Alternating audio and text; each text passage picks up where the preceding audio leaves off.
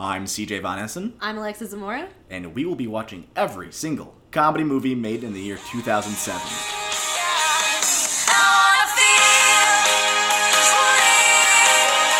Oh, 07.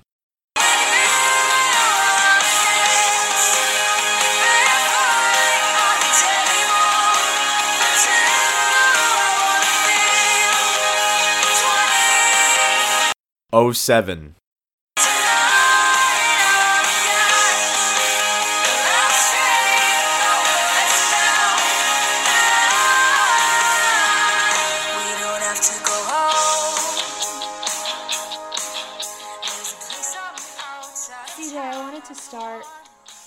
I wanted to start this episode out a little bit differently because, we're not putting out episodes as quickly as we are, and I don't want people to forget, who we are. So I thought, we could introduce ourselves, so I'll start first.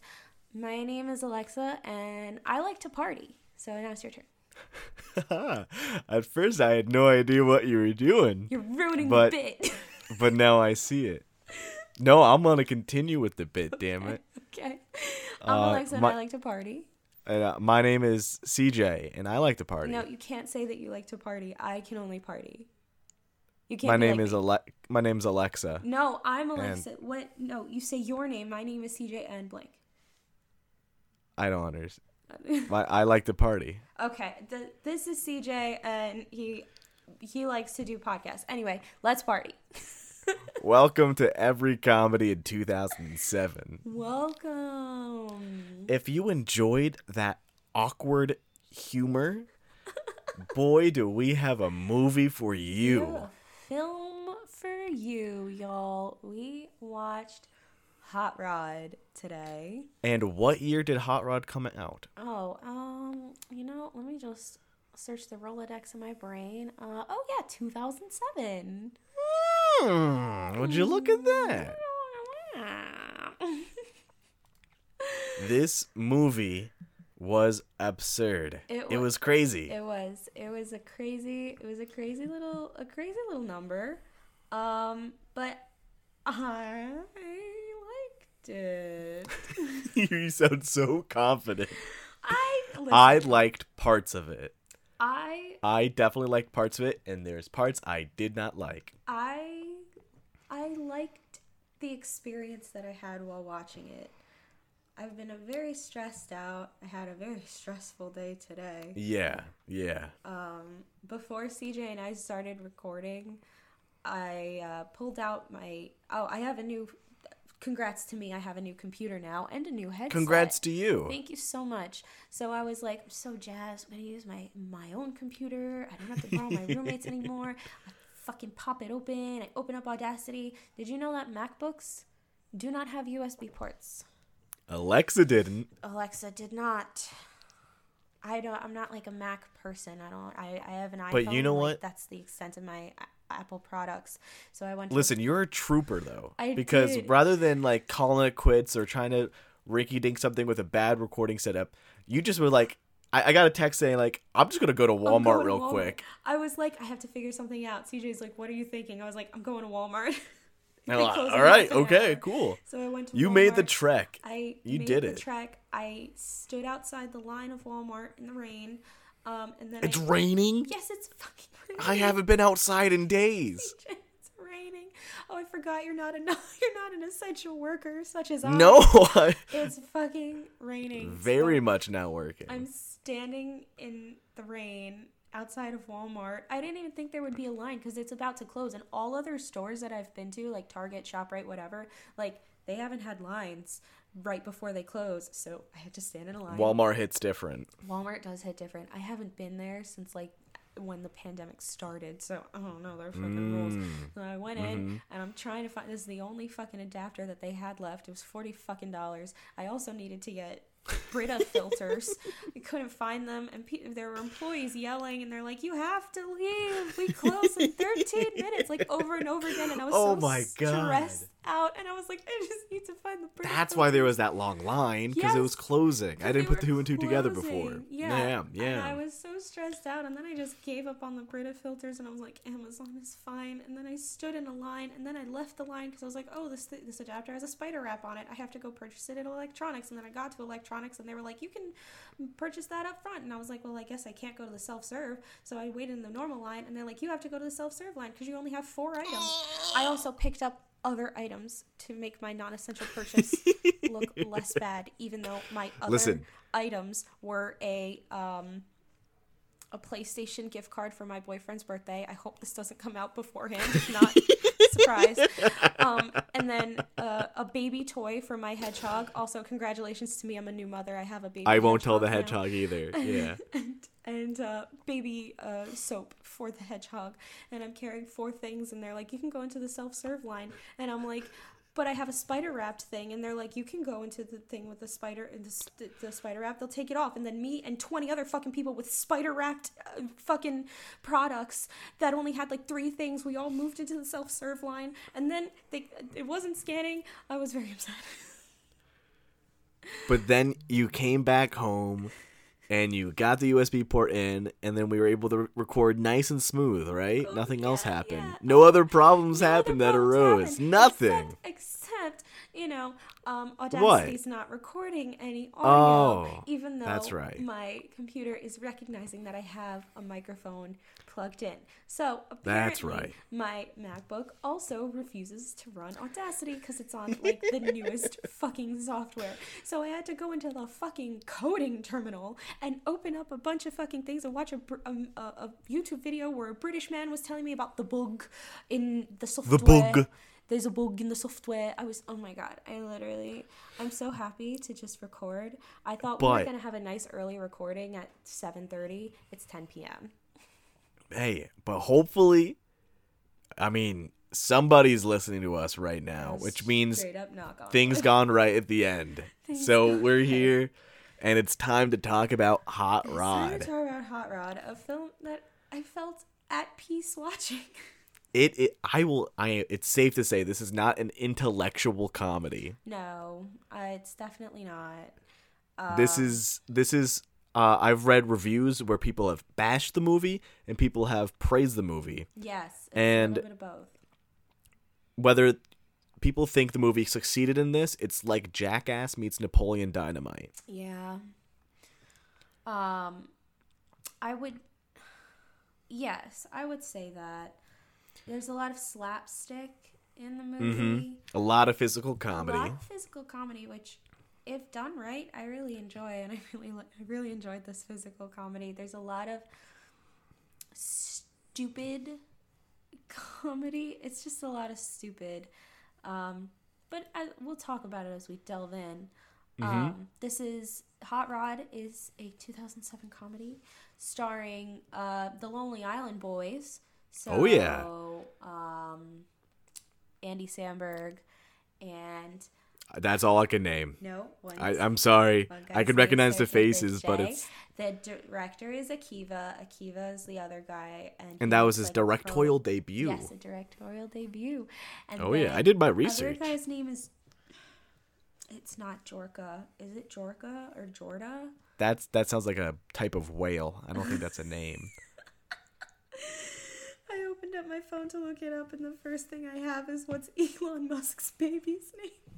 It's Kyle. Jorma. It's Jorma. His name's Jorma. Okay. Yes, and then a lot of other SNL type people. SNL dudes. It actually... Bill Hader. It was produced by Lorne Michaels, so it's got Danny McBride. Yeah, McBride. I know him off the top of my head. Weirdly, I was like, yeah, I know exactly who this is. Also, Sissy Spacek is in it. If you don't know, she's the original Carrie. From Stephen King. From Stephen King. Okay, I got that one. Yeah, all right. She looks exactly the same as she did in Carrie. She's in other movies too, but that's how I know her the best. And also Ian McShane is in it, and he's also like a legend, but I mostly know him from Pirates of the Caribbean, so he plays Blackbeard. And so this movie stars Andy Samberg and his Lonely Island Boys. And his Lonely Boys. It was his Lonely Boys. It was initially written for a Will Ferrell type movie. Yes, it was like Will Ferrell's first movie, like his jump off point from Saturday Night Live, and it was actually the original script was written by Pam Brady, who is one of the original writers and co-producers of South Park, and she's written Team America World Police. She was the writer for Lady Dynamite. She's written a shit ton of fucking movies and TV shows, and she's a very funny person. But she does have a specific type of humor, which is, stupid South Park kind of humor. Yeah. And this is where it gets weird, because it ended up not being a Will Ferrell movie for whatever reason. It got shelved. And so Lorne Michaels made an agreement to have the Lonely Boys work the movie, star, direct it, all that.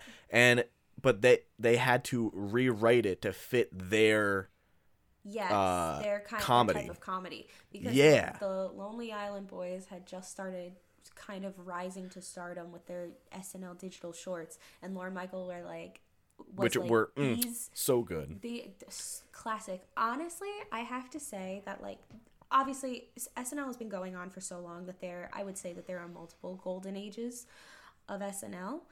Sure. Yeah, I'd agree with that. Definitely, you have the people in the beginning, and then you have, you have like a lot of breakout stars. But I would say that, like, early 2000s was a pop. Early 2000s, like, and like Will Ferrell and like Adam Sandler, I think they were very good. But once you added the fucking Lonely Boys, I really feel like adding Andy Samberg and like the SNL digital shorts was like so good. Like, all of them were so funny and so clever. And so Lorne Michaels were like, these boys, we gotta get them a fucking movie. So he was like, I have this movie and Will Ferrell can't do it, so do you want to do it? And they were like, sure, but we're gonna rewrite it to kind of fit our But here's the thing. You just used the word clever, Alexa. And for this movie, listen, it's not clever. No. It's not. It's funny in different ways.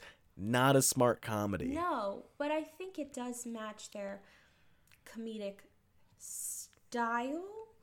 Yes, especially in the way it was edited very quickly, and the way that it was edited.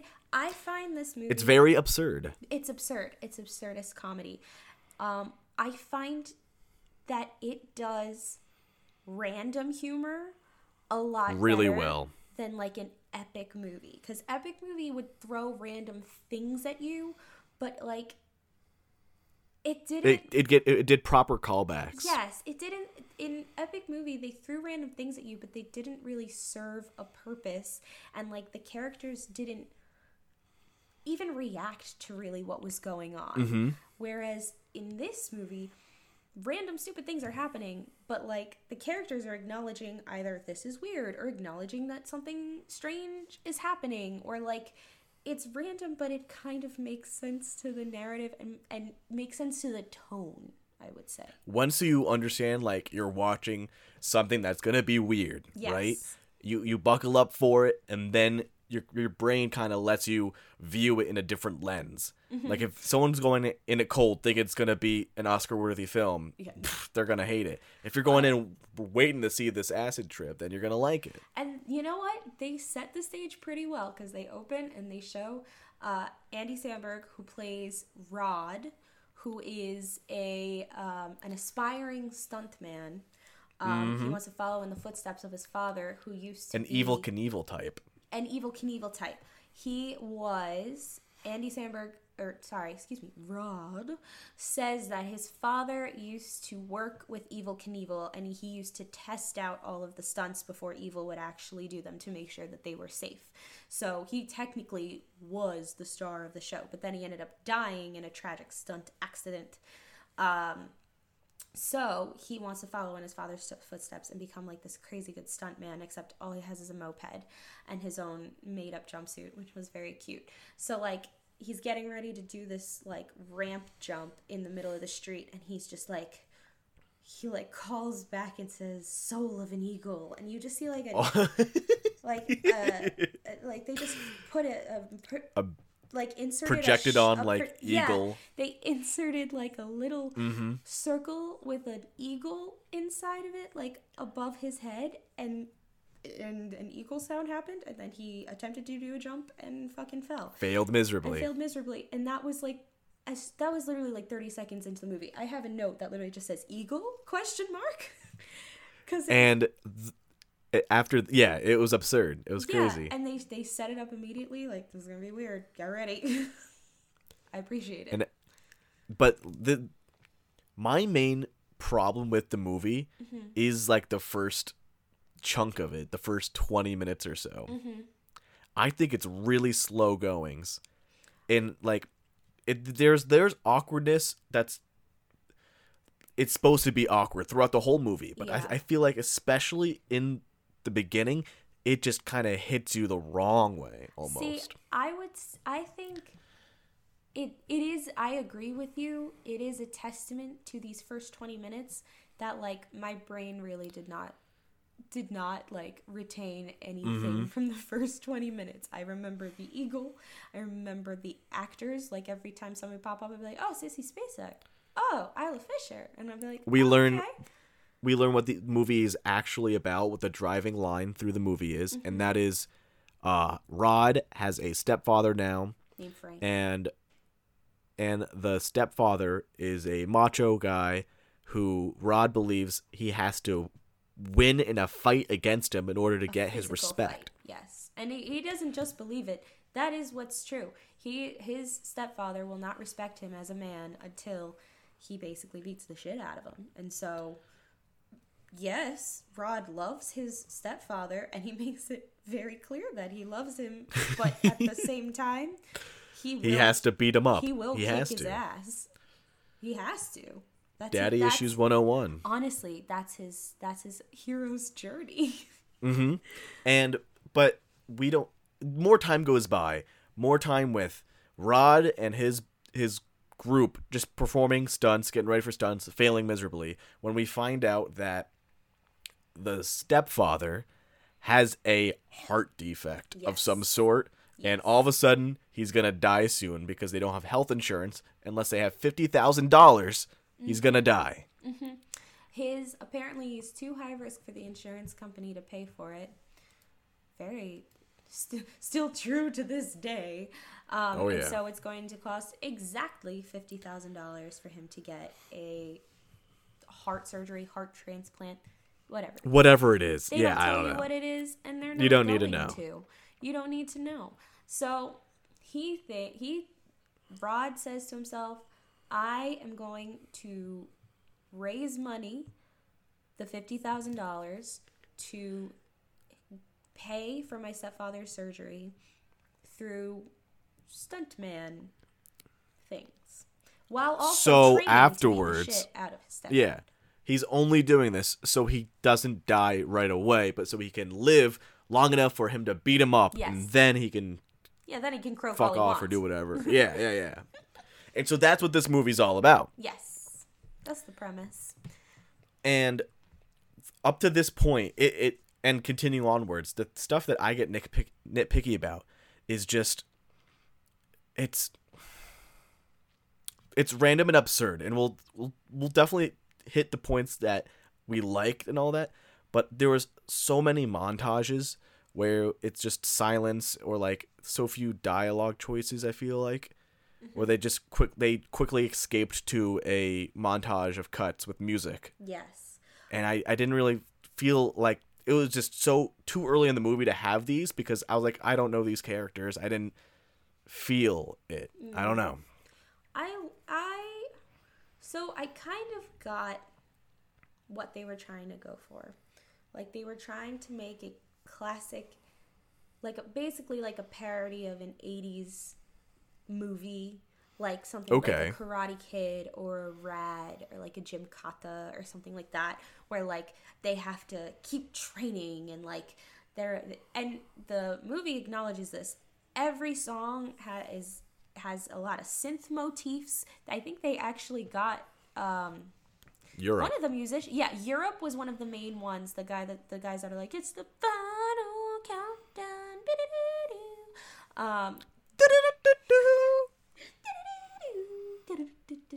Okay, anyway, I'm gonna go too hard into that. They use a lot of their songs. I think one of the musicians from Yes was actually the composer for the music. So it's a lot of synthy, and the costumes are also very like early 80s costumes, like a lot of striped, like we're still transitioning from the 70s, so we're not fully neon yet, but like a lot of like striped shirts and jumpsuits, and the color palette of the movie, which I actually really enjoyed. The color palette was very warm toned, and I think it really gave you like a very vintage sense. Like I was like, I really feel like I'm watching like a Stranger Things or something, like a throwback. Okay. And I actually had to look it up. I was like, when does this movie take place? And they're like, oh, it's present day. And then I started noticing the cars and people using cell phones and people using computers. But you can tell that they were obviously trying to go for that kind of vibe. And in the 80s, all these cheesy training movies had several montages very early in. Yeah. I thought the characters, while they didn't get much of an introduction, I don't think they really needed them, because I personally kind of got the deal. Like, I knew that the one guy, Kevin, who's the other Lonely Island guy, he was the little brother, and he's kind of like weird and nerdy. And then they have like that opening scene with Bill Hader, and he's like in the pool, and he has like a coming and going Southern accent for some reason, and he's like kind of a little bit ditzy, I would say. And then they have the other guy, Rico, who's like very aggressive. That's Danny McBride. And they're like one layer characters, but it's a They stupid are. comedy, They so are. it's kind of like whatever. They do. Yeah. They do and say funny things, and I'm with you the same way. They are shallow in character, yes, but they're just a threshold to get funny lines across. yes, Which was it was like an offline, but when Bill Hader was talking to Danny McBride about like, you never know that a pool's such a good way to fill with water. You have it written down? What's the exact quote? Pools are perfect for holding water, man. Oh. Like that, it felt like an improv line, and it was so like off, like it was just like spoken low, and it was just so funny. It was so good. There's so many like throwaway lines Yeah. that are just so stupid, but like it's so stupid that you have to just kind of like giggle at it, because you're like what? There's another line where like Danny McBride like beats up this one guy because Andy Samberg had like basically at high speeds crashed into this guy's RV, and the guy that took me by surprise. Yeah. Like that whole interaction. He's like, "Hey, that's my RV," and Danny McBride is like, just. And he grabs like a traffic cone, and he's like, "I'm all dragged up on green tea," and just like starts beating him up. I literally beating the shit out of this poor dude. I wrote down the points. He says, "I'm jacked up on green tea."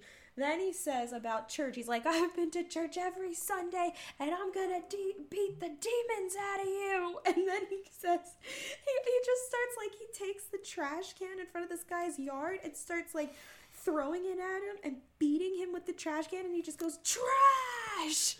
He then takes his hat. Like, this hat is mine now. Like, it was just so unexpected. And again, these out of nowhere. These lines, a lot of them felt very improv, and you were just kind of like, like, okay. There's something that gets me about like, and I've said this, it's very hard to put into words exactly how I describe this, but this is a kind of comedy that makes me laugh every time, and it's like when a character either tackles another character off screen or they like tumble off screen. I don't know why it cracks me up every time. Like, I will see Okay, a character sure. just be like, fall, and I'll be like, Sure. Yeah. Gives- Whatever gives works. me a little chuckling. So Rod is now, He's trying to make doing- 50 he's grand. trying to make 50 grand while also trying to train to beat up his stepfather. And this training includes gaining lung capacity to hold his breath underwater, and then they drown him by accident. He only held his breath for 40 seconds, 40 all right? seconds, and I could do better. Listen, I could do... Alexa, did I tell you the story about my lung training? No. Listen, as a kid, and into my teenage years too, I will admit, I would go to my grandma's pool, and without telling people I'd be doing it by myself, I would hold my breath underwater and lodge my head underneath the stairs so I couldn't escape and float up. And I would train myself to hold my breath. CJ, what the fuck? I did this so much, I can now hold my breath underwater for a very long Have time. you ever timed it? Yeah, I would have family members time me. I can go over a minute easily. Hold your breath I don't for remember the over exact- a minute? I can Holy shit. easily. I think so. You have I think very so. It's been a strong while lungs. now. You're just I- daring listen, the coronavirus. I to come don't and have get strong you. lungs. I have physical induced asthma. But I can push through, and when I'm underwater, I just go in that Zen mode, you know? My eagle pops up for me, and I'm just there, Andy crisscross Samberg applesauce, head lodged under the stair. CJ, It's you either could've one of two fucking options. Died at any Yeah, point. it's either you die or you get better at breathing. How It was one of those two. How did CJ die? Well, he was trying to get better at breathing. So he was CJ rocking didn't his die. head under CJ now has water lungs. Holy shit. I was preparing my gills, my man. I'm here today because I won. I beat the water.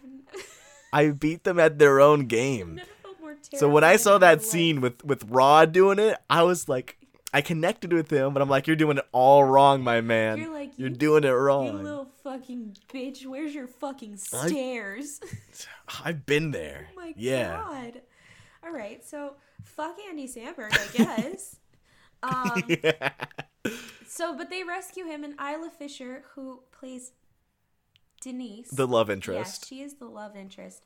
I was confused. I may have missed a line, but like, did she know him as like a child, and then like Yeah. she went Oh, yeah. away, and then she came When back? they first, I think their ages was also up in the air, but I think they're all, in like late 20s, early 30s, right? I was gonna Andy say, Samberg was like just, like, 27 or mid-twenties. 28 when he made this movie. yeah, but because of the fact that I think you said Denise is the main character, is the love interest name. Yes. Denise graduated from college, I think is what the case was. And so she was back home for a while, walking her dog, and that's when she meets Rod Okay. after this long time. Yeah, I definitely missed that line. Because later she was Mm-hmm. like, growing up, like, I remember you when we were kids. And I was like, wait, what? Yeah, I missed Yeah. something. Yeah. So Isla Fisher, who plays Denise, is Andy Samberg's love interest. And he lets her join their quote-unquote group. Which is that scene where they introduce everyone and everybody wants to copy Andy Samberg and say that they like to party. So he takes her along to all of their adventures and tries to impress her. He teaches her how to ride a moped. She's natural. She's a natural. She kicks ass at it, Kicks yeah. fucking ass at it. And so he drowns, and then she gives him mouth to mouth, and he throws up on her. But she saves his life. And Yeah, so she takes it like a trooper. she really, really does. And another trial that he does is they push him on like a giant skateboard, it looked like a luge down Like a this- longboard. like a very long board that could fit all of Andy Samberg, and he's laying down on it, and they push him down like this really big hill, excuse me. They push him down this really big hill, and he says that his safe word is whiskey. And everybody's Whiskey. like, what? And he's like, whiskey. And they're like, what are you saying? He's like, I don't know what you're talking about. It's whiskey.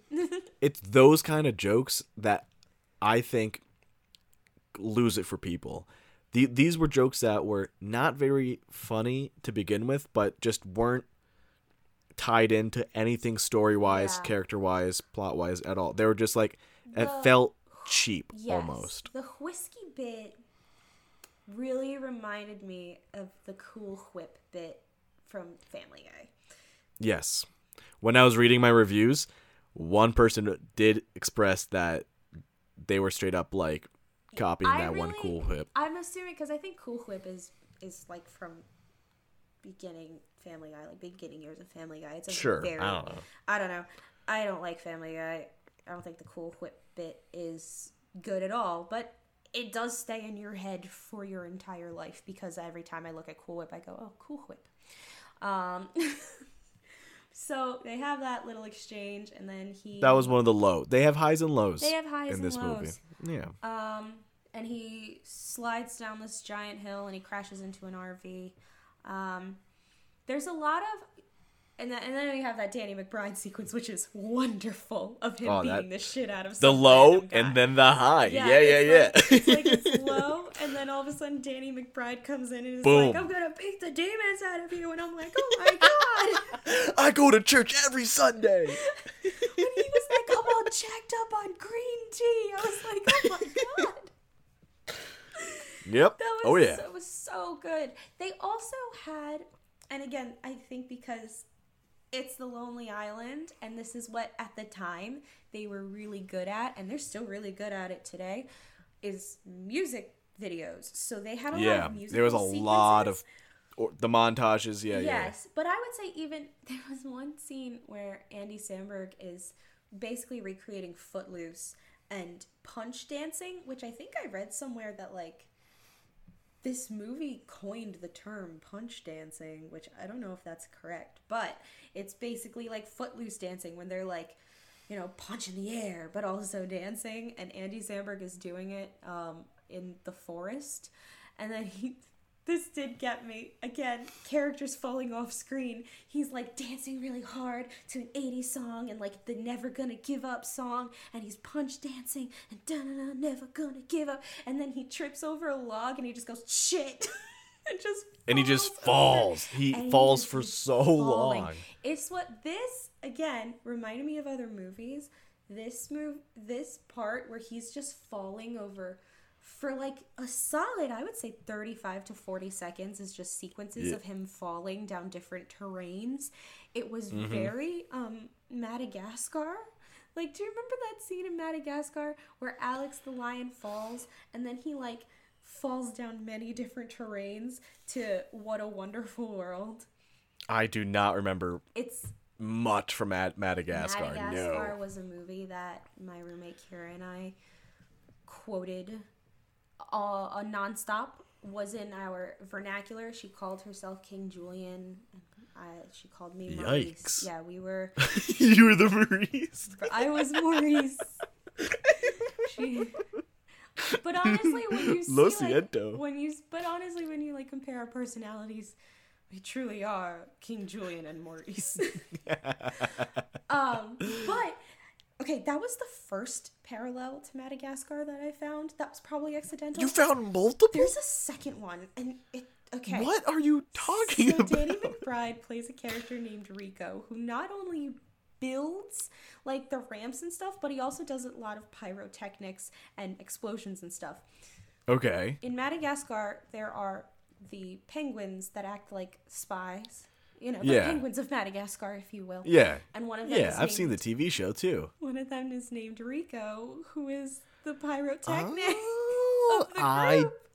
Okay. So I didn't put that together. Literally, like at the end of the movie, I think like Andy Samberg said something. He was like, "Yeah, I rigged up fireworks," and Andy Samberg was like, "Thanks, Rico," and I was like, "Rico." I was like, "Oh my." That God. phrase just like took you back. I was like, "Oh my gosh, this is the second parallel I've seen to Madagascar.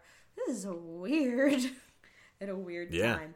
But there's a lot of good musical sequences, and also Andy Samberg is doing like side stuntman jobs. So like he's at a business what's the word? Retreat. Meeting. Oh. He's at a business retreat in the mountains, and he is doing a speech, I guess.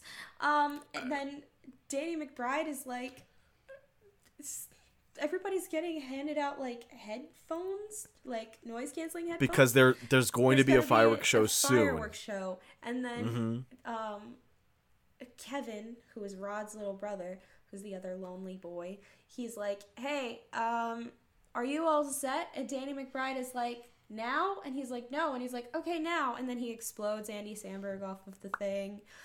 Andy Samberg also is a piñata for a children's birthday party. He gets abused in this movie throughout the whole time. This whole movie, this man is nonstop injured. Like, holy shit. Oh yeah. But, so he's raising money, and his little brother Kevin, who is also the videographer, is like, "Hey, like, I cut together something for you." And they show it, and it's like he cut together like a little short film. Which they made it look so they take this short film, and it's just a really quick couple minutes. Yeah. And it's Rod cheap loves and it. silly, and Rod's like, "This is amazing." And so he gets the genius idea to make it into a movie, like a full-on movie And length. to like show it in a movie How theater. and then the next scene, you just see them, like, everyone is starting to pay to get into this movie, $5 a ticket, like, Yeah. and they filled an audience. Like, how the hell did you get this? Like, you just skipped over too. so many. I was like, "Are you? Can we just do Are that? you dipping into the stepdad's health fund At money this point, like, to rent out a theater?" And then they got tickets, and then they're like, "We raised like $1,000," and then they show the movie, and like his stepdad comes and his mom comes, and everybody starts laughing at how goofy and clumsy and silly Yeah. Rod is, and he gets upset. But like at the same time, I get why he's upset, but everybody was also cheering for him too and like applauding him as he walked by, and I was like, I thought it was they gonna were be, vibing. Yeah, they were vibing. I thought it was going to be one of those moments in the movie where like he gets all upset, and then everybody's like, "Yeah, hot Rod," and like they clap even though they're laughing at him, and he's like, "Oh, well, I get it." No, he was really upset, and then he literally picked up the entire projector and threw it. And canceled the movie, and everybody's upset, and he's like, "I'm a failure." And then the next day he's telling his mother, "I'm a failure and everything sucks and I could never live up to my father." And Sissy Spacek, who, by the way, everybody else in this movie is acting like a lunatic, and Sissy Spacek is playing this completely straight, and I think it really elevates the performance.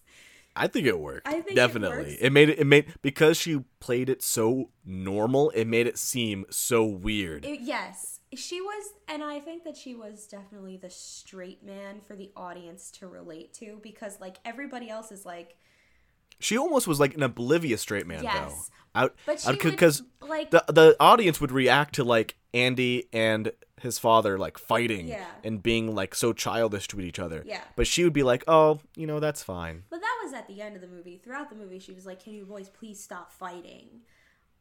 True. And she would like roll her eyes and stuff. But anyway, Sissy Spacek tells Andy Samberg the truth, which is his father was not a stuntman who was in a stunt accident. Oh my god, what was he? Yes. He worked at like a convenience store, and the one picture that Andy Samberg has of him with Evel Knievel was just when Evel Knievel came through town and took pictures with everybody in the store, and that's the one picture that he has of him. And the way he died was that he choked on a pie during a pie eating contest. Oh my god. What a way to go. Oh my god. Oh my god. That's on X He Games. on X Games. I think Fucking pie, man. I think that's the way I Now- would want to go. Doing Now, what do I you love. think... Can I Eating propose something to you? Sure. I propose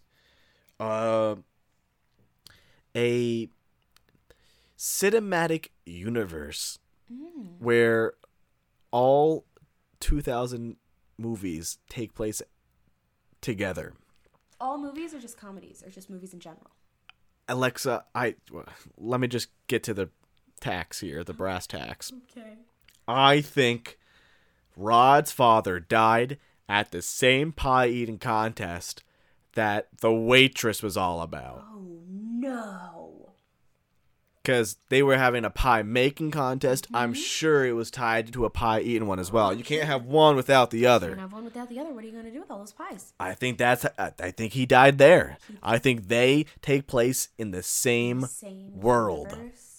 Mm-hmm. I mean, there's a lot Darn of tootin'. musical sequences, so it probably exists in in the same universes as all the other musicals. There you go. Yeah. Except Oh for yeah. Hairspray, which took place in the 60s, but everything else It could have been that could have been in the past could have been of this world. Yes. I'm telling you, they're all connected. It's all connected, bro. So, But to get back to Hot Rod. to get back to now, Hot Rod.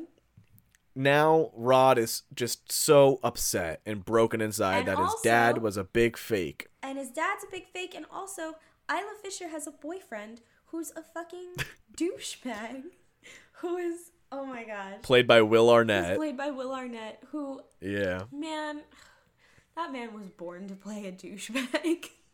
He's got He's- the look, he's got the voice. Listen, he can play anything. I think so because I 100%. recently watched all of Lego Masters, which is I have to still a watch that.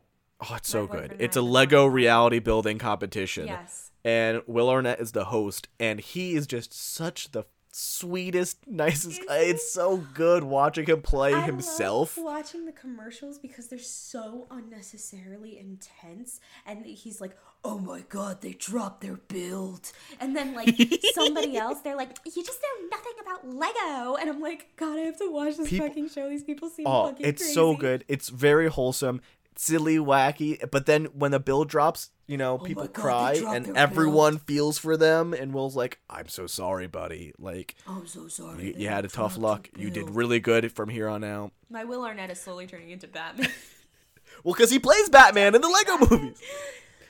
So Will Arnett But he plays a plays douchebag a in Hot douchebag Rod. in Hot Rod. He's like a lawyer Yes. in a firm. He's a junior Yeah. partner in his lawyer firm, and he's got a Corvette, and he's an asshole, and he's rude to everybody, and he's somehow Isla Fisher's boyfriend. In all these movies, he reminds me of like Glenn Goulia from The Wedding Singer.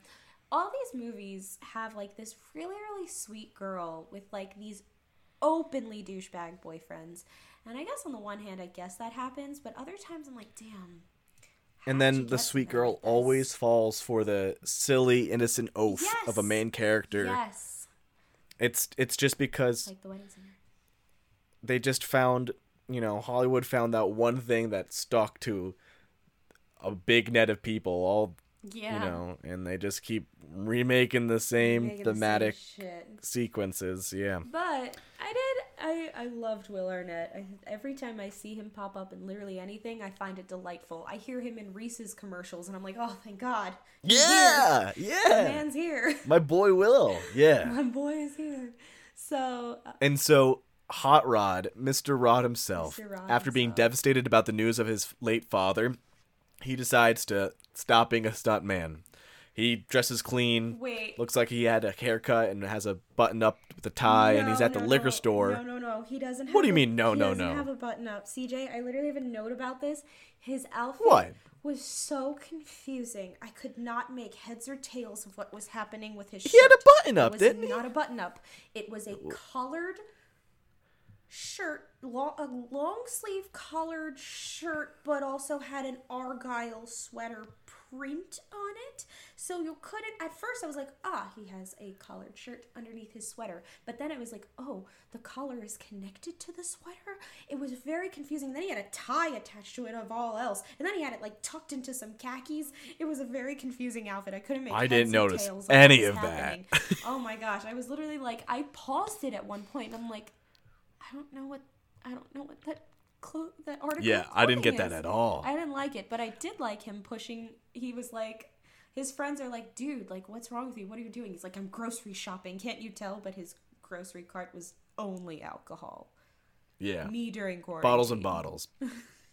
And so he's heartbroken, but then his friends all rally together and they hype him up, saying, like, you got to do this stunt. Like, don't matter who your father was. Yeah. You're the stunt guy. One And he's thing like, that I I'm the like stunt guy. about this movie is that his friends are always so nice.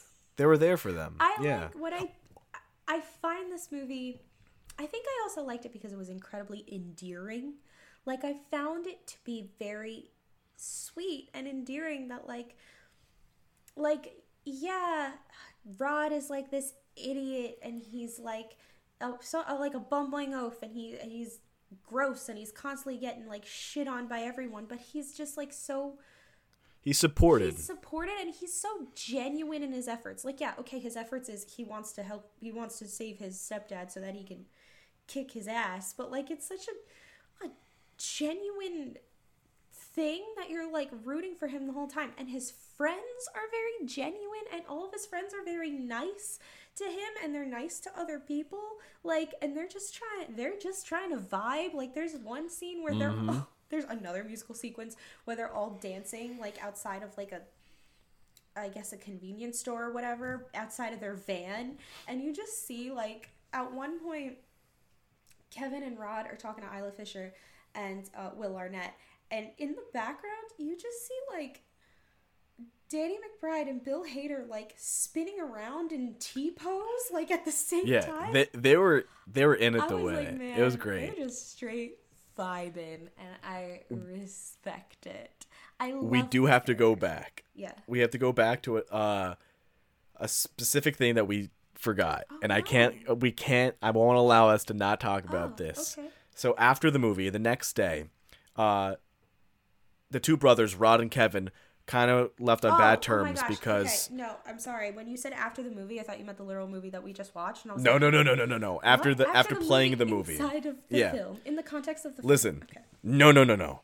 So they make up, right? Mm-hmm. And they make up, and Kevin shows that the video was posted online, and it had hundreds of thousands of views. It was viral, and because of that, they got contacted with the AM radio host in this town, and he's going to sponsor the event to do the big one, the big stunt jump where he's going to ride a bike and jump over like 15 buses. Right? That's all plot stuff. Not important. Yes. What's important is the two brothers make up. They're now fine with each other. This is the most famous and movie. Kevin and Rod, they say, cool beans. Cool beans. But and we can't do this justice. No, I will never do this justice. But this is like a classic Lonely Island internet short bit where it was just an edited music song with them just saying cool beans, cool beans. It was beans. So very Lonely Island. I loved it, and I think it came out of nowhere. It was so an example of well made Dadaism, where it was like you kind of it made no sense out of context, but like if you know the context of the film and also you know about the people making the movie and you know about the kind of stuff that they've already made previously, it's like there were so many layers and you're like, I get it. Like, and I especially liked it because this is something that has never been, like, I'm sure in theaters nothing like this has been made. Never before and never again. Like, this is such a internet thing, yes. especially at that time when the internet was still, with YouTube, early YouTube and all that. Was very blessed with timing in that they started doing their thing when YouTube was still new, and so they were one of the first people to get in on it. I'm picturing myself in theaters watching Hot Rod for the first time, and they just have that go about. I would be freaking out. It would be like when I was watching Cats for the first time in theaters, where my mouth would just be like agape, and I couldn't stop like heaving and laughing. Like that, that'd be incredible. So like that's such a weird scene just to have in a movie, in a theatrical released movie. They made them cut it out at first. And then, like, What? right before it was released, Andy Samberg and the Lonely Boys were like, just edit it the fuck back in. And they did. I'm glad they did, because that gave it points in my book. It became the most famous scene in the movie. It's that kind of absurdist random stuff that I appreciated. Prior to watching this movie, I knew 3 jokes from this movie out of context, because I had a lot of very close friends in middle school who saw this movie and loved it because we were all Andy Samberg fangirls. How could you not be in 2007? Anyway. Oh, yeah. I knew in the beginning where Andy Samberg says to Isla Fisher as she's walking away, "You look pretty." And she says, "What?" And he goes, "You look shitty." I knew that one. Yeah. I knew another joke that we will get to with Will Arnett.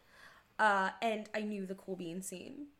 And I didn't know anything else from this movie. But everybody knew the Cool Bean scene was top tier in my book. Was that was wonderful. Iconic. And through that scene, we get the plot to continue going forward, where they finally have a way to get this money, potentially. Yes. The $50,000. So. And, yeah, take it over. Yes. So, I was just going to say that Kevin, the younger brother, is like... Because Andy Samberg has been wearing a fake mustache this entire time. Like a fake 70s mustache. Because he says that he has a hormonal imbalance and he can't grow facial hair. So he's been wearing a fake mustache this whole time. But now that he's transitioned into normal person, everyday, round SpongeBob life, he has retired the mustache. He actually ripped it up while upset. And then he was like, after watching this video and finding out that like the radio station wants to sponsor him, he says to Kevin, "Do you really think I can do this?" And Kevin just hands him the mustache on a fluffy pillow and just is like, "You gotta."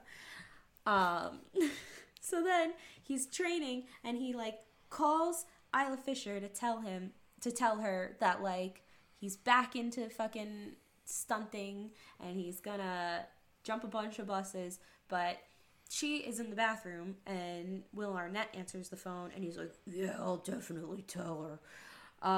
And he doesn't tell her what's happening, so she has no idea. Who would have thought? Who would have thought? Because he's a douchebag. An icon. An icon. That was all I wanted to say. A joke that I didn't... It went over my head at first, and then when they went back to it, it hit me, and I'm like, how could I not have seen this? Was when Kevin told Rod that they're going to get the AM radio station to sponsor them. We then see that they're building this huge ramp. They got all the buses in place. The stands are full. The crowd is here and roaring.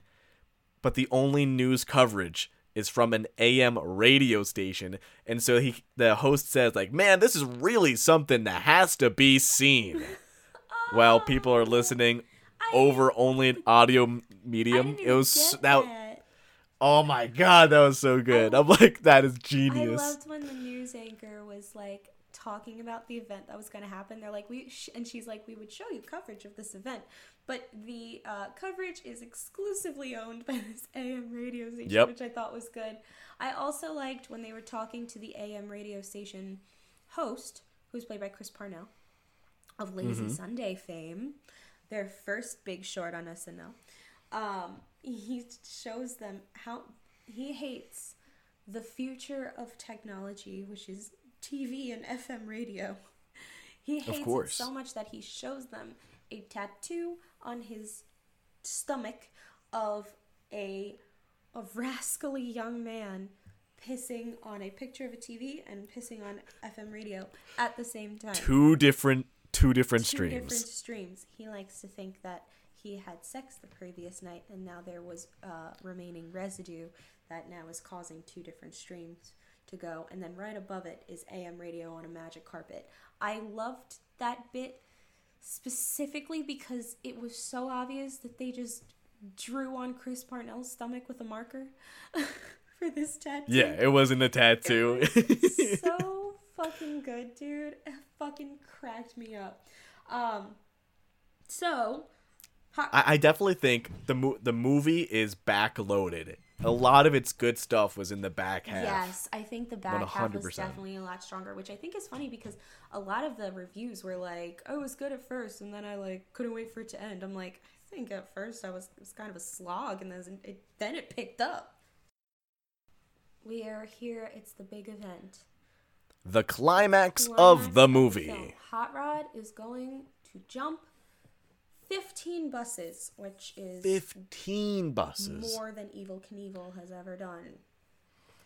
So His friends all pull together, and all of a sudden, they bring out a motorcycle. Not a moped, No. an actual motorcycle. So Bill Hader rigs together a motorcycle from scratch, and they also get him like this brand new jumpsuit, and Danny McBride has rigged up pyrotechnics and fireworks all along the ramp, and it was just such a nice moment. I was like, oh, he's so, like, all their friends are so supportive. Even when, like, he was in his slump and he was, like, being a total square, and, like, Bill Hader, this was a good scene. We skipped over this. So Bill Hader calls Andy Samberg in the middle of the night, and he's like, hey, could you possibly, like, bring me to the hospital, like, casually? And Andy Samberg's like, yeah, are you okay? And he's like, yeah, it's more like a precautionary thing or whatever. So Andy Samberg, who's being a square, is, like, driving in his mom's minivan, and he, like, picks up Bill Hader, who also has, like, I guess an overnight bag already packed, and he, like, gets into the car, and he's all casual, and then he turns his head, and he's got a giant piece of shrapnel metal in his fucking eyebrow. Yeah. And he's like, dude, what the fuck happened? And so he recounts this flashback where he works in a ice skating rink, and his coworker is like, who is played by the director Akiva. He's like, hey, I have acid, but I can't do it. And Bill Hader's like, I'll do the acid.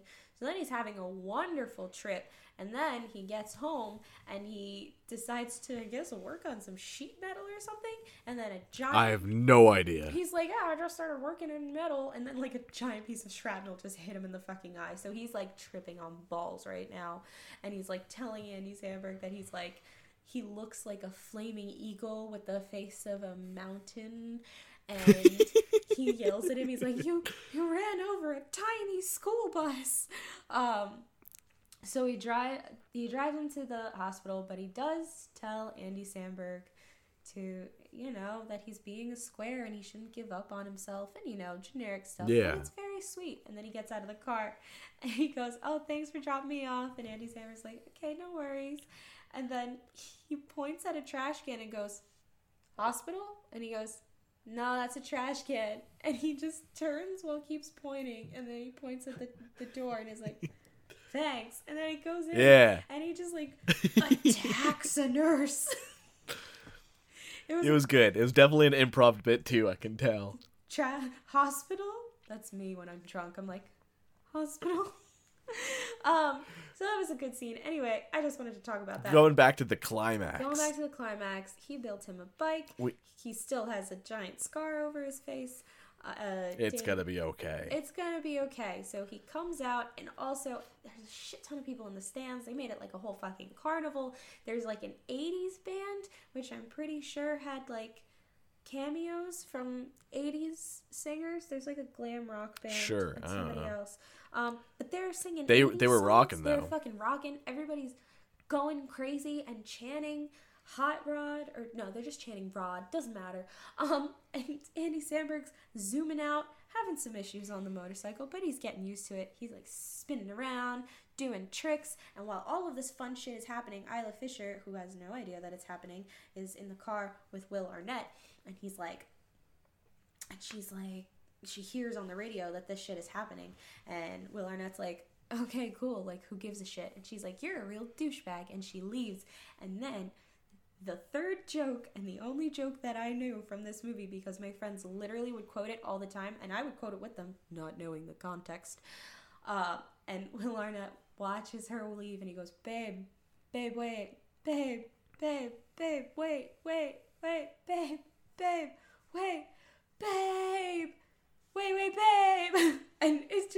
keeps repeating it, and to 12-year-old Alexa and all It just her sticks with friends, you, yeah. Dude, that was the funniest shit in middle school. I'll tell you what. It was a really good bit. It stuck with you. So she goes. All you need is a really good bit. All you need is a really good bit. So she goes to the. I almost said she goes to the climax. She goes to the jump.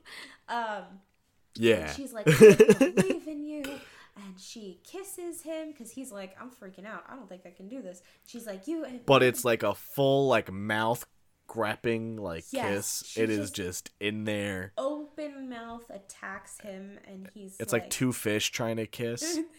Ew. That's what it looked like. really I'm was. just saying it how it is. And he's like, I'm sorry, it was just a little bit, a little open. And so she's like, oh, I'm sorry. And then he kisses her, and then it's like a normal, cute little kiss. Yeah. And his stepdad. And now it's time. Yeah, now it's time. His stepdad is on the couch at home with Sissy Spacek, and they're watching it. They're listening to it on the radio, and they're just.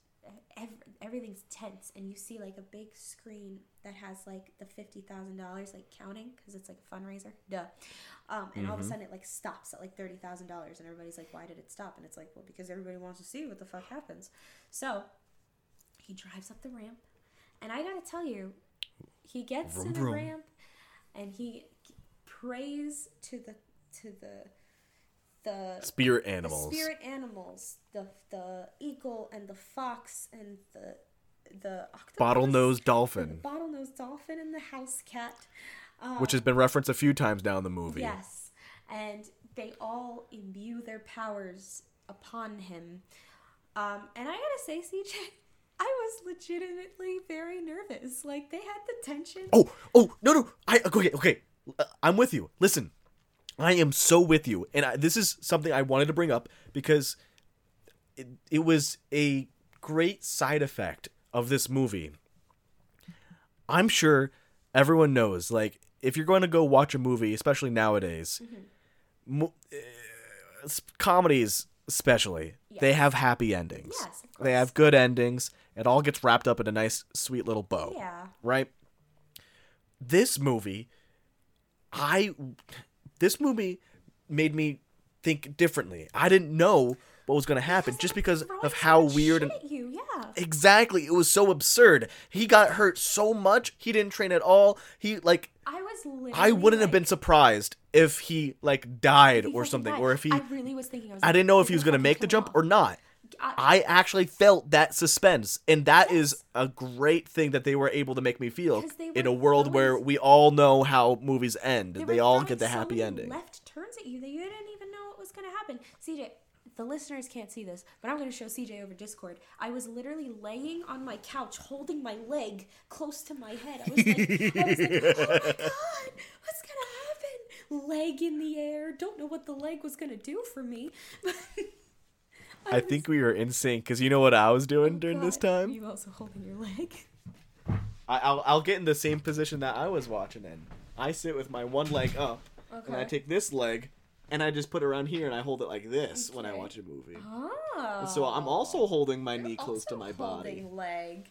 I was holding leg up in air because I was so fucking nervous. And then, It was that was impressive that they could enact that feeling of unsettledness into the audience member. I was like, is it just because like I'm just freaking out in general because somebody's doing a big jump, or is it like the tone of the movie? I'm so glad that it was the movie because I am so with you. Oh my god, I was so stressed. I literally said out loud, I'm so stressed.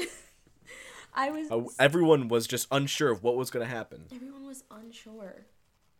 So the time. What happens? The time is now.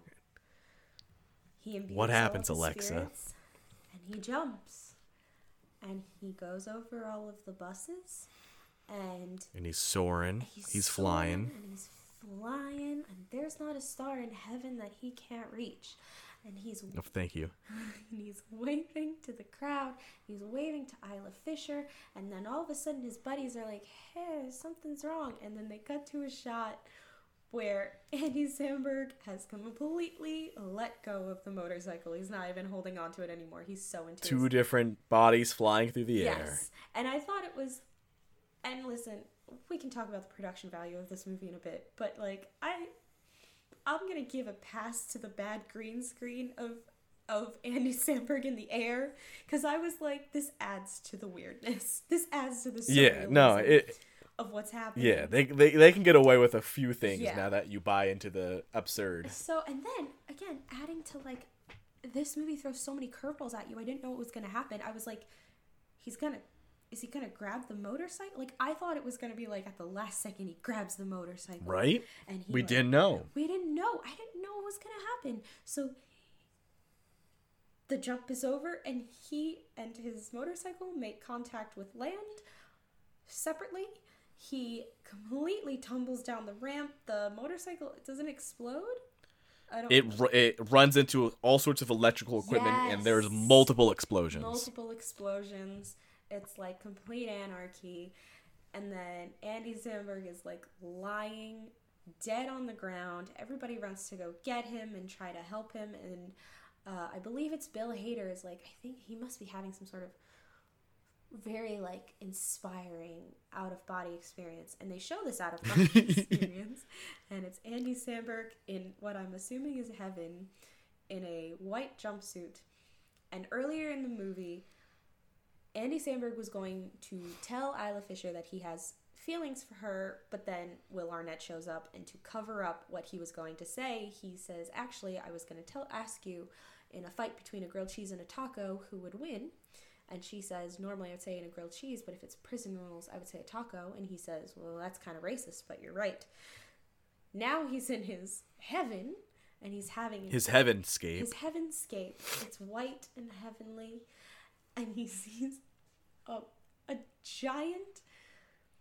The only way I can describe this is the costume of a grilled cheese. He walks the grilled... If they were mascots. Yes, if they were mascots.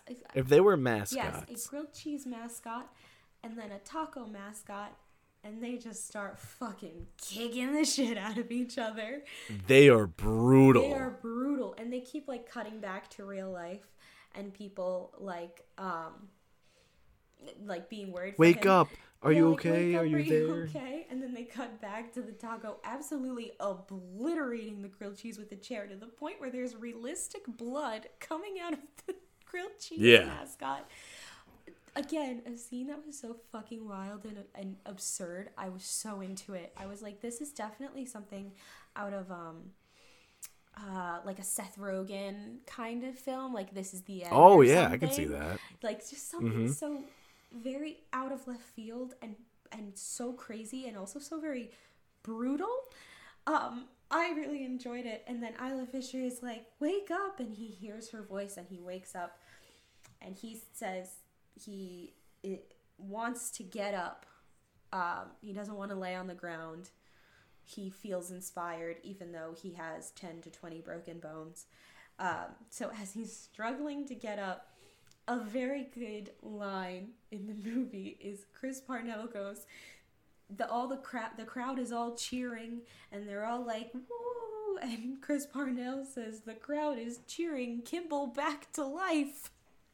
And I don't know why, I thought it was so funny. It reminded me of, like, in Peter Pan when they're like, clap for Tinkerbell so that she comes back to life. It was like they were cheering Rod so that he can come back to life. It was a good line. So But he does. It worked. He does. He gets up, and everybody's so inspired. Even though he technically did do the jump. He did get across the way. He did the jump. He landed on the other side of the ramp, just body first. Exactly. He didn't need the fucking motorcycle. So he comes out, and he's standing up, and everybody feels so incredibly inspired by him, and they make the $50,000 in donations, and Chris Parnell is like, now his stepfather can pay for his conveniently priced surgery, and they do it. He becomes a respected stuntman that everybody loves, and now they can pay for his surgery. Ta-da. And this movie finally ends on a lovely scene of Rod beating the shit out of his stepfather. And it's a very extended fight sequence in which they are in the basement. Choreographed real well. Choreographed very well. And again, stupid gags like all of a sudden his stepdad pulls out a throwing star and just fucking nails him with a throwing star. Out of nowhere. Yeah. And they're beating the shit out of each other and they fucking break through the walls and they're in the backyard and they're having a cookout with all of their friends and family. Including the AM host. Including some character named Richardson, who is another guy that the Lonely Island has collaborated with lots of times, who kept trying to get into the group, and now he's finally in the group. And they fight around them, and the AM guy is like, should we stop this? And Sissy Spacek is like, no, just let him go. And they're fighting, and then they crash into somebody else's backyard, and then they're beating the shit out of each other over a car, and then finally, Andy Samberg, while pinning his stepdad to a car, says, say I'm a man, and he admits he's finally a man. Oh, yeah. And then Andy Samberg, as like a last hit for shits and giggles, does this crazy move that Isla Fisher taught him, a Tai Chi move that makes you automatically crap yourself. Which it's just such a random thing that happened early in the movie. Yeah. Still such a random thing, but you just pull it out and it's like, I'm glad okay. that I figured they were going to bring it back. And then the movie's over. That's and it. That's the film. The absurdity is over, And and you're left with your own thoughts. There's a post-credits scene in which, in the sunset, Andy Samberg bows to his loyal master, the motorcycle. There you go. That's Hot Rod. That's Hot Rod. I liked it. I liked parts of it. I definitely liked the second half of it. It was really good. And I liked the really absurd bits that worked. Some of the more awkward bits didn't work for me as much, but I think you needed both to have the highs and the lows. I liked a lot of the dance sequences. Oh, there was one musical sequence that we didn't even talk about where Hot Rod is... That's right, yeah. He's getting all of his friends together before the big jumping event, and they're like... It's to, again, another 80s montage, and they're all marching, and then everybody in the town starts marching and singing along to the song and following them, and you can tell that they're like, this is kind of weird, and then all of a sudden bagpipes come out, and then some guy tries to rob a place, and then it turns into an entire riot, and then all of a sudden... It's a full-on riot. full-on riot, and they show men playing bagpipes, and people, like cops in full like SWAT armor coming in, and a couple making out on a car, and it's pure anarchy, and they like just make it out, and afterwards they're like, that was fucking weird, and then they're like, it started out really nice, but then it kind of got really crazy, and then Danny McBride is like, yeah, it's like when, you take a good thing and then it just spirals out of control. It was a good sequence. I loved that. I loved Kevin's fucking Heelys. Bro, every time he broke out those Heelys and was heeling along, I was like, fuck, I need myself some Heelys. I never saw Heelys. You didn't notice? There were several scenes in which he was scooting on the Heelys.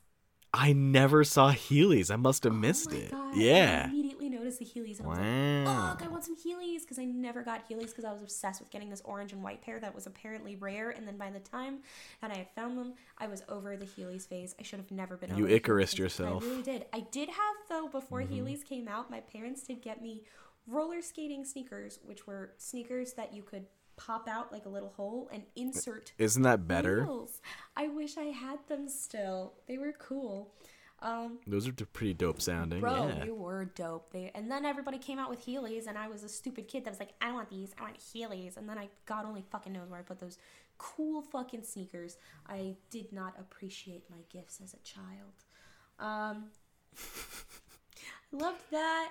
I did. There a very specific, again, Lonely Island feel when they're giving out flyers to tell everybody to go see the Hot Rod movie that they cut together.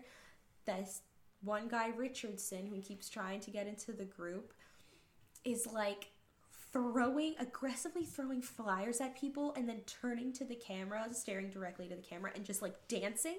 And this was like an extended sequence, and it gave me the same exact vibe as one of my favorite SNL digital shorts, which is punching people while eating. Have you ever seen that one? I don't know that You've one. never seen punching? No. Oh my god. I don't think so. My favorite one, of course, is Ooh, What You Say. Oh, What You Say is a fucking classic. Dear Sister Yeah. is Oh, yeah. everything. But like punching people while eating, or punching people who are eating, I forget the exact title, but it's exactly what it says. It's like somebody is eating a sandwich and then one of them will just beat the shit out of the person and then turn to the camera and just like dance. Oh my god. Oh my god. Okay. I was watching it and I was like, oh my god, it's just like punching people while eating. And it was such a delightful moment because I was so happy. There you go. I definitely didn't have that much of a punching people admiration towards that eating. part. Yeah. And also I liked at one point when Andy Samberg was talking to Isla Fisher, was trying to get him back to be a stuntman, and he's refusing, and he just goes, throws up a peace sign. He's like, stay sweet. I'm gonna start saying that. Stay sweet. Stay sweet. There you go. I'm gonna start saying that.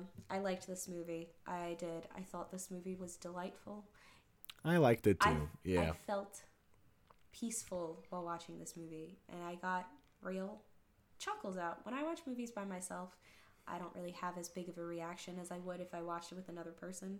But I feel you. had Yeah. audible laughs and audible chuckles and audible I'm so stressed out.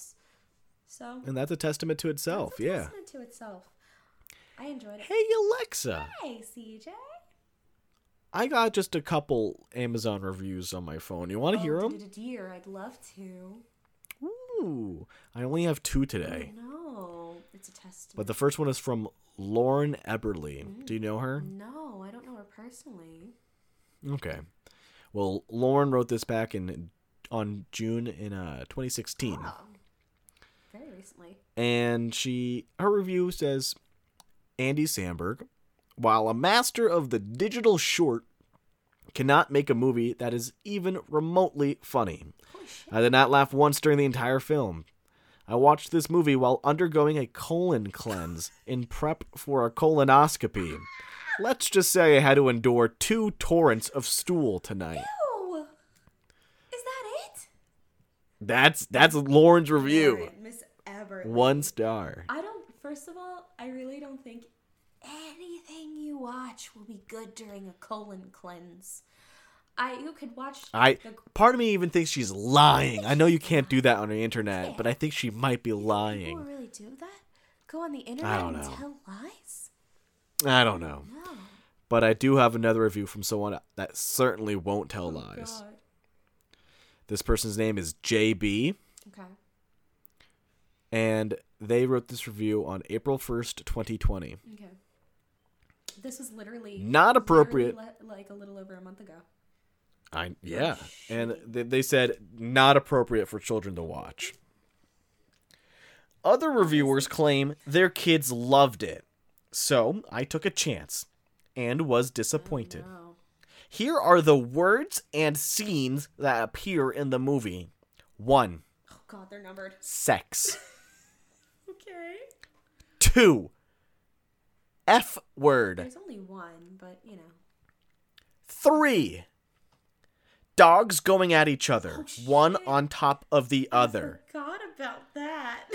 I have no idea how old the other kids were that loved the movie, but this is not recommended for children under the age of 12 or even 15. Okay, the 15 is pushing it, but under the age of 12, yeah, you're right. What kids are you fucking showing this to? I don't know. This is There's something so inherently funny about an angry person listing what's wrong with the movie and going, the word sex? The F word? fucking F word. The effing F word. The effing F word. And number 3, there was a clip of dogs Doing it. having F and doing sex. How dare they do sex? I totally forgot about that scene. How dare they F in How sex? dare they F in sex? It was PG-13. The movie was PG-13. Yeah. I mean, it was it's pretty good PG-13. There were a couple strong words that I was like, But aside from that, I mean, it was a pretty solid PG-13, I would say. I think that person was, they weren't going to like it no matter what. Those are my Amazon reviews. Those are the 2 that I got. There you go. Fun facts, the budget was $25.3 million, and the box office, it only made $14.3 million. It was a box office flop. It unfortunately, it didn't even make half its money, or almost half of its money, unfortunately. It's now considered, years later, to be a cult classic. People really enjoy it. I enjoy it. I definitely can see how this would be considered ahead of its time. Like, because honestly, sorry, I got very distracted by CJ doing some very interesting arm motions. You're not supposed to tell the people what I do on camera. Arm. That was just for us. Wow, that was just hypnotized. For us. Anyway, I could definitely see how it's ahead of its time. I also haven't seen the other Lonely Island movie, Popstar Never Stop, Never Stopping.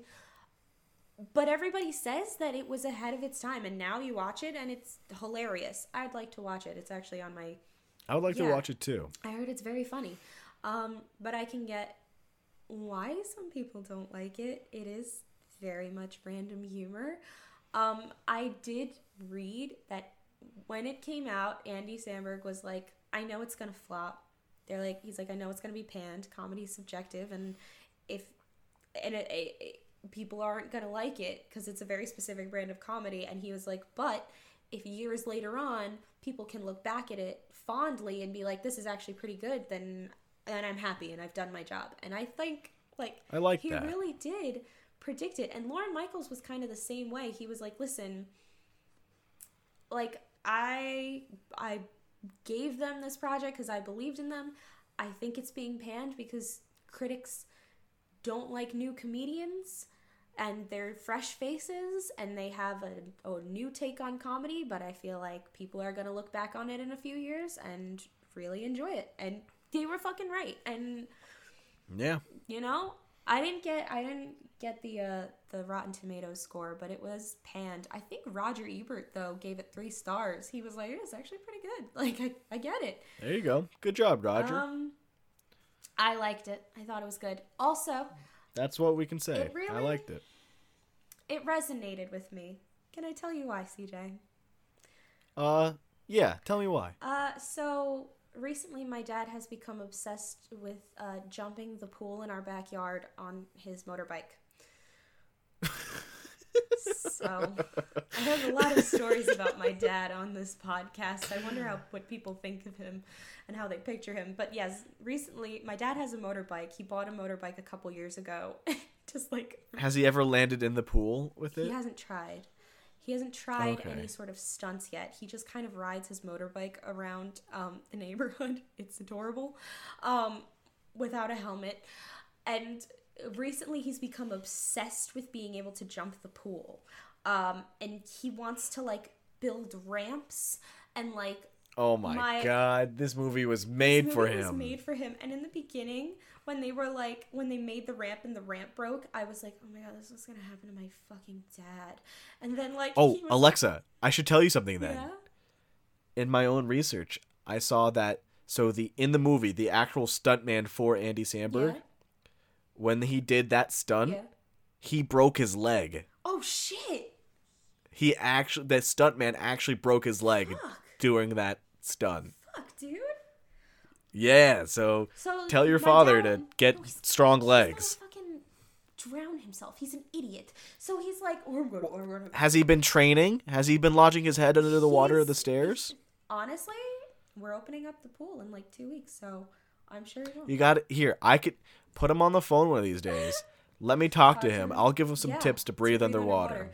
So, and he's like trying to devise a way to have my mom out of the house when this happens, so that she doesn't stop him. And they're planning That's on smart. building ramps. I can't. My dad's such a fucking idiot. So when I watched this movie and they're like, well, he's gonna jump the pool, I was like, oh my god, this movie's about my dad. And my dad loved Evel Knievel as a kid, and I was like, oh my. There you go. Yeah, you really I was resonated like, oh my with god, it. this movie's about my dad. That's fantastic. Oh, goodness gracious. And with that, I think it's time to wrap up the episode. It's time to wrap it up. Follow us. Thank you for listening. Follow us on socials. Yeah. Twitter, Instagram, Every 2007 Comedy. Yeah, dude. You Australians are consistent. The Thank you, guys. Australians?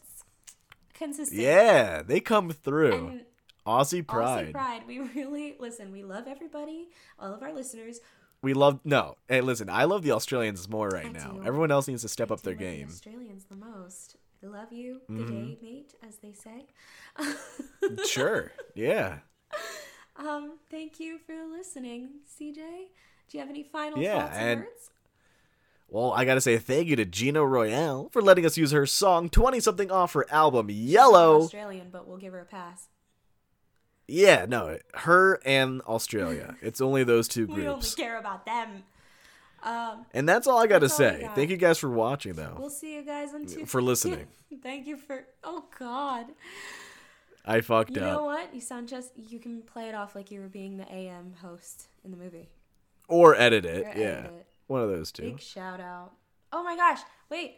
I spent this entire episode and I didn't flex about seeing the Lonely Island in concert last summer. I saw the Lonely Island in concert last summer. Stephanie Beatrice was there. She opened up the thing and Chris Parnell came out too and they did Lazy Sunday. It was awesome. Thank you. Fuck you.